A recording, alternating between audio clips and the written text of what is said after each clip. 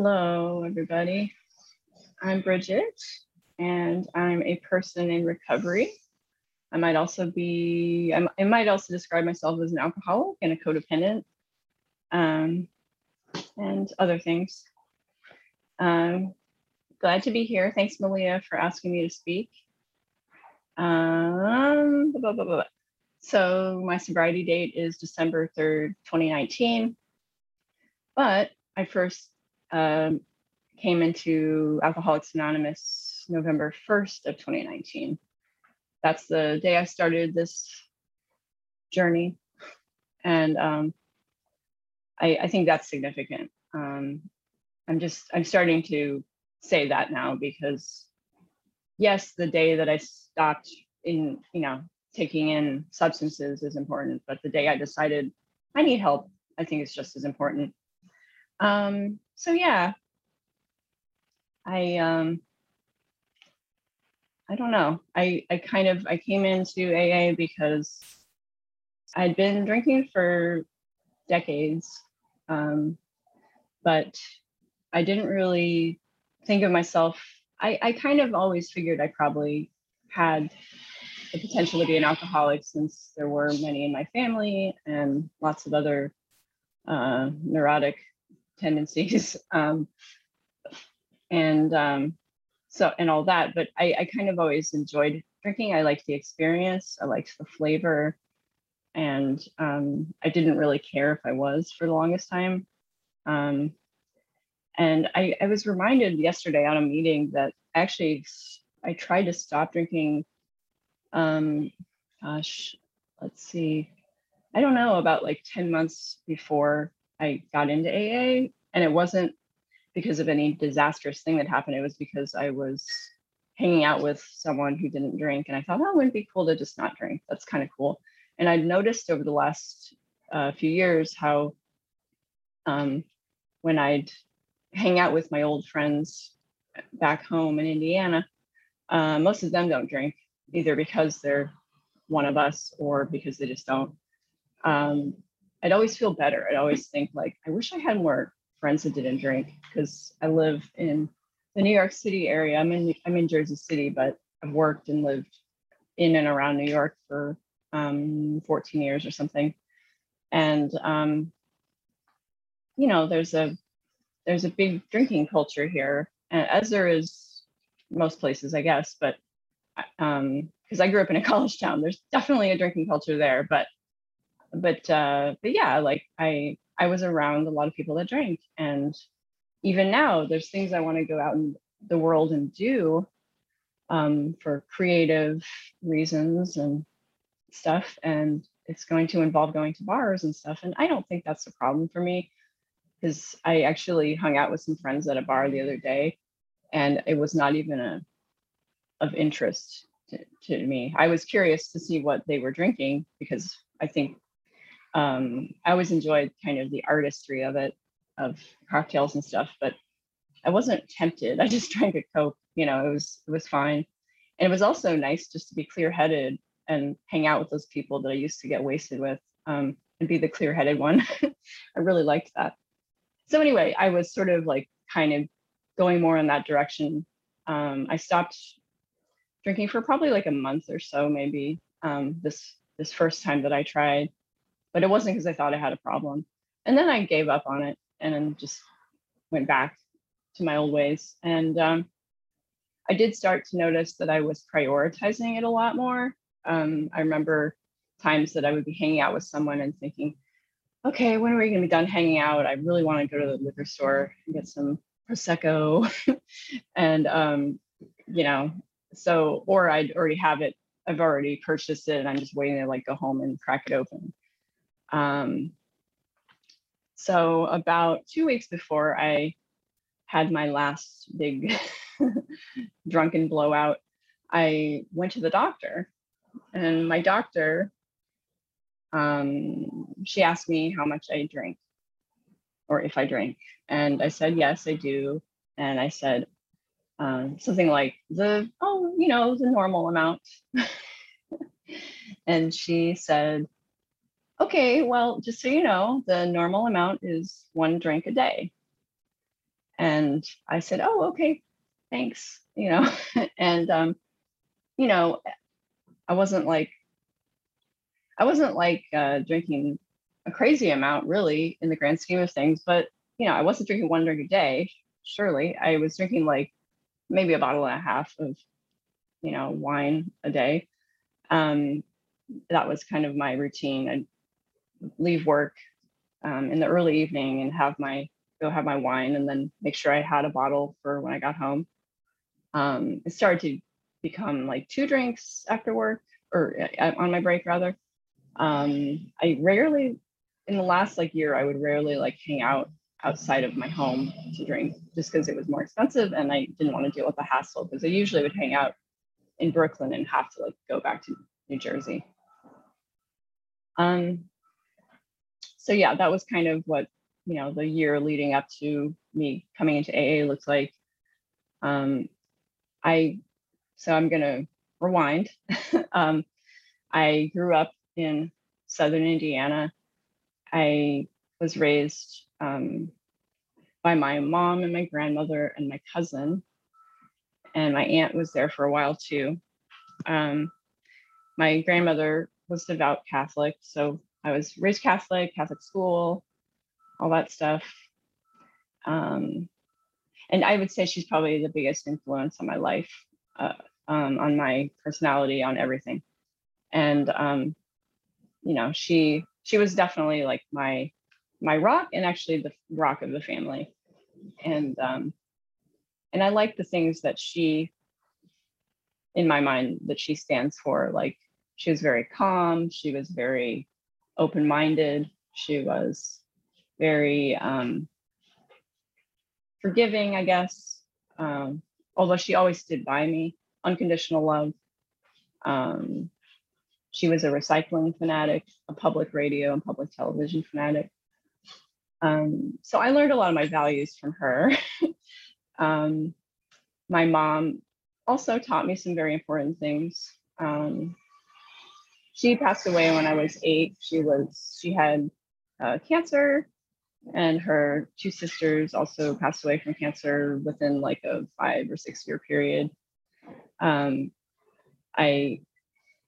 became a germaphobe at an early age. Developed obsessive compulsive tendencies at an early age. I also really engaged in escapism. That was definitely, the first thing that got me out of myself was daydreams, my daydreams, and also I really loved music and television, and so I would definitely like drown myself in that. And I don't think that's necessarily a bad thing. I view it as cultural education, but yeah, that I definitely did it for probably self-soothing. Yeah, and so let's see.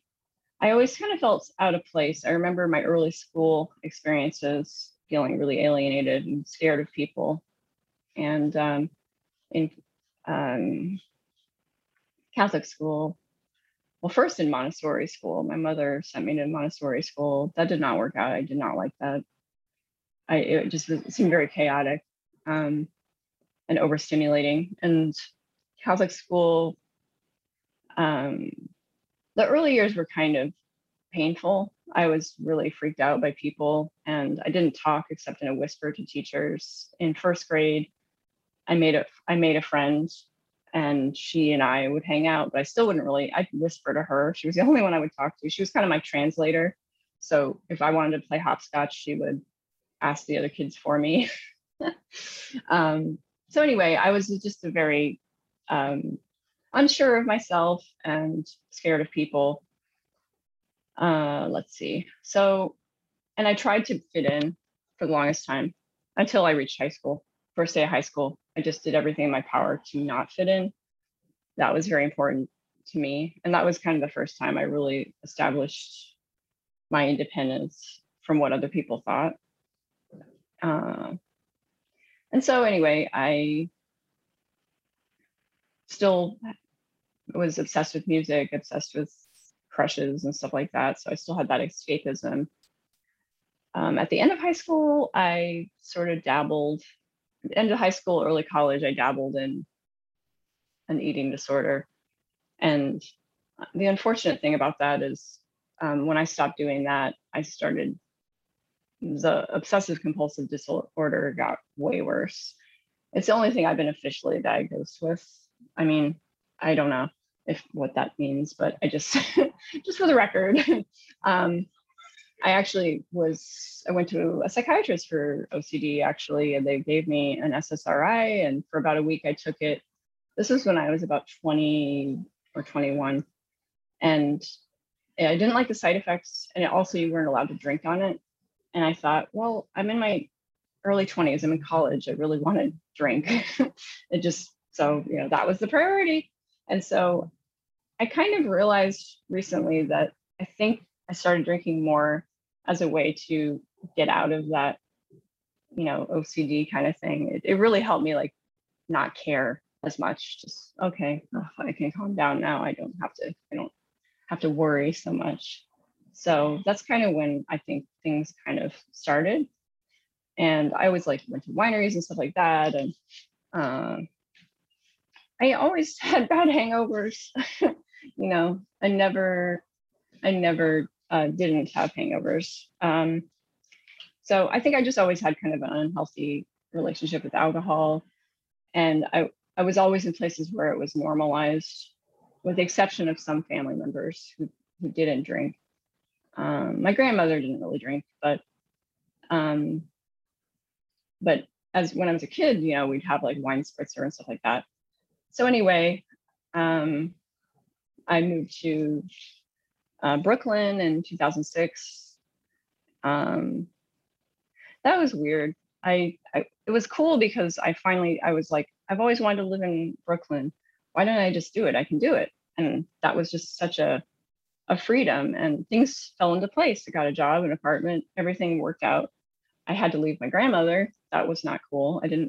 That sucked. But she wanted me to be on my own. She wanted me to do that. And I think she was proud of that.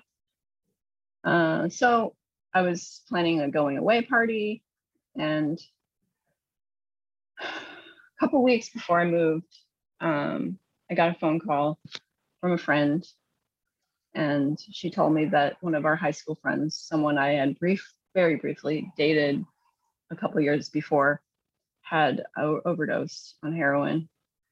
And we knew that he had a problem with it. I think a lot of people were under the impression that he was over it. I was never under that impression, because he openly admitted to me that he hadn't stopped using. And so I ghosted him basically. And so anyway, the last time I saw him was like a month before he died.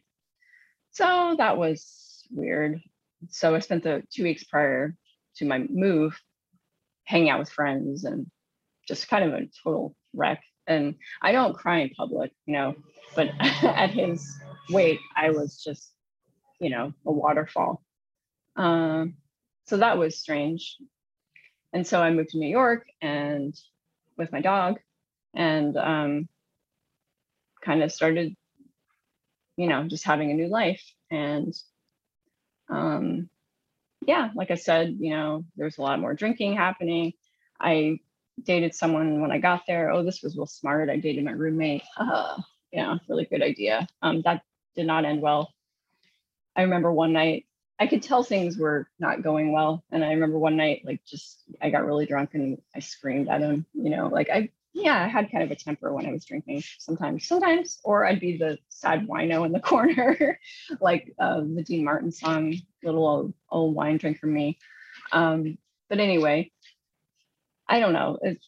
I could tell a bunch of stories about how alcohol affected my life. It wasn't pretty. Sometimes it was fun. I made friends with bartenders and stuff. They were the most interesting people to talk to in the bar. I remember one time, sometimes I would really have conversations with really people that were not people I would talk to when I was sober, And there was one time when I was talking to someone and I was really trying to make the conversation interesting. And I may have mentioned that I was from Indiana more than once. It's something I do. That's just something I identify as a Hoosier pretty early on when you get to know me. And the guy finally like cut me off and he said, "Congratulations on being from Indiana." So yeah, I preferred talking to bartenders and not so much the people patronizing the place. And I would often like go to the bar alone, which I know is kind of like a risky thing to do, but I often just wanted to drink. I didn't really want to talk to anyone except the bartender, and maybe like read or look at my phone or whatever. I remember one time I went to this old oyster bar that used to be in Penn Station. They would pour a good Guinness, so I would go there a lot. And I remember it was fall of like 2015, and I wasn't really feeling great. It was I just remember this. I just associate things with other things. So I just remember the Pope was in town. Just coinky dink. Anyway, I started to feel really dark. Like I just had dark thoughts. And then I started sending out like very vague like texts to people. And I was feeling suicidal basically. And then, like I went home, and the person I was dating and living with at the time, he was annoyed with me, but I was like in a really bad place. But I didn't tell him, of course. But I ended up just passing out. But that was the first time I felt really like not in a good place. And so that's become kind of more of a feature lately. I've always had depression since I was a kid. And definitely when I turned 13, and it was at the beginning of like my hormones changing, when I was a kid, I started to have suicidal ideation. So that became kind of a feature of my drinking too. I would get into that place, that headspace. And there was a time a couple of years later where I actually did cut myself and go to the doctor and, get a tetanus shot and everything. And I was fine. But yeah, it's kind of took me there. And so basically, things, I didn't have a great time in those last years. And I dated someone who drank a ton about a year before I stopped drinking. And that allowed me to just drink as much as I wanted without question. Although there were situations where I was really drunk and his friends noticed. I passed out at a New Year's Eve party in a closet. We were hosting it, so I was exhausted, But anyway, so just stupid stuff like that. I got into like kind of a screaming fight with him once, just I don't know. I wasn't really a great person when I was drinking. So anyway, my last hurrah, I went out and got really drunk and made kind of an ass of myself. And the next day I felt just terrible remorse. And just decided, okay, I think that's enough. And so I called the New Jersey AA hotline or whatever it is. And it was a Friday, November 1st, 2019. And they said, okay, there's a meeting on in so many minutes or whatever. So I got down to downtown Jersey City and got to this candlelight meeting, which was great because being an ex-Catholic, I love candles and mystery and ceremony. And I am a free thinker, secular person, but to be honest, going to these meetings felt very comfortable because I was used to ceremonies, I was used to readings and things like that. So it kind of just clicked. It felt comfortable. And I was just sitting there. The night before, I had bruised my forehead. So I was like covering my face with my hair for the next like couple weeks. I'd also bruised my elbow like a week before. I wasn't actually drunk, but I was super angry and walking down a New York City sidewalk and slipped and fell on my elbow. I made sure my wine was okay. It didn't break, but my elbow, not so much, wasn't feeling good. So I was a mess. So I remember in those early days, we would put up chairs after meetings, and I couldn't put the chairs up because of my elbow. And for several months, And I remember feeling so proud of the fact, like a few months later, that I could actually help put chairs away. I was a mess, and people welcomed me and gave me phone numbers. And there was one time the women were writing their phone numbers on this envelope, and I guess, I was like, what is this envelope? And they kept passing it around, and then they finally passed it to me, and I just passed it to the next person because I didn't know what it was. And the woman next to me said, no, that's for you. And it had all the women's phone numbers. It had Living Sober in it, which was a book I loved because it's just so common sense. It's just so practical, simple, just, short blurbs that my sort of fried really, I was very emotional. It was just, I remember those first couple of weeks being like all over the place. And so my fried emotional self could like read this thing. So I kind of clung to that book, and I tried to get to meetings every single day if I could. I couldn't always get to Jersey City meetings, so luckily New York City is a stone throw away, so I was able to go to some meetings over there. Perry Street was good because they had late night meetings. And and then I reached my 90 days, and then the pandemic happened. And so I'd already been doing some phone meetings, so I hopped on Zoom very easily and started doing several meetings a day. And I still have a several meeting a day habit, but yeah, it's been good. And so I've been able to get to meetings every day, which has been really important. And my first secular meeting was about like when I got to about 6 months, and I was feeling pretty squirrely around that time. But it was around that time that I realized, okay, well, I know I'm definitely an atheist. I've been an atheist since I was a kid. So I need to find something that fits a little better. So, secular meetings were good. And I think just going to meetings and hearing people every single day really helped. The repetition really helps. Then I started picking up commitments. First a speaking commitment, and then a hosting commitment. I still didn't really know a lot of people until, I don't know, 9 or 10 months in. I met someone at a New York meeting, and she told me about these other meetings, and she told me about a women's study group.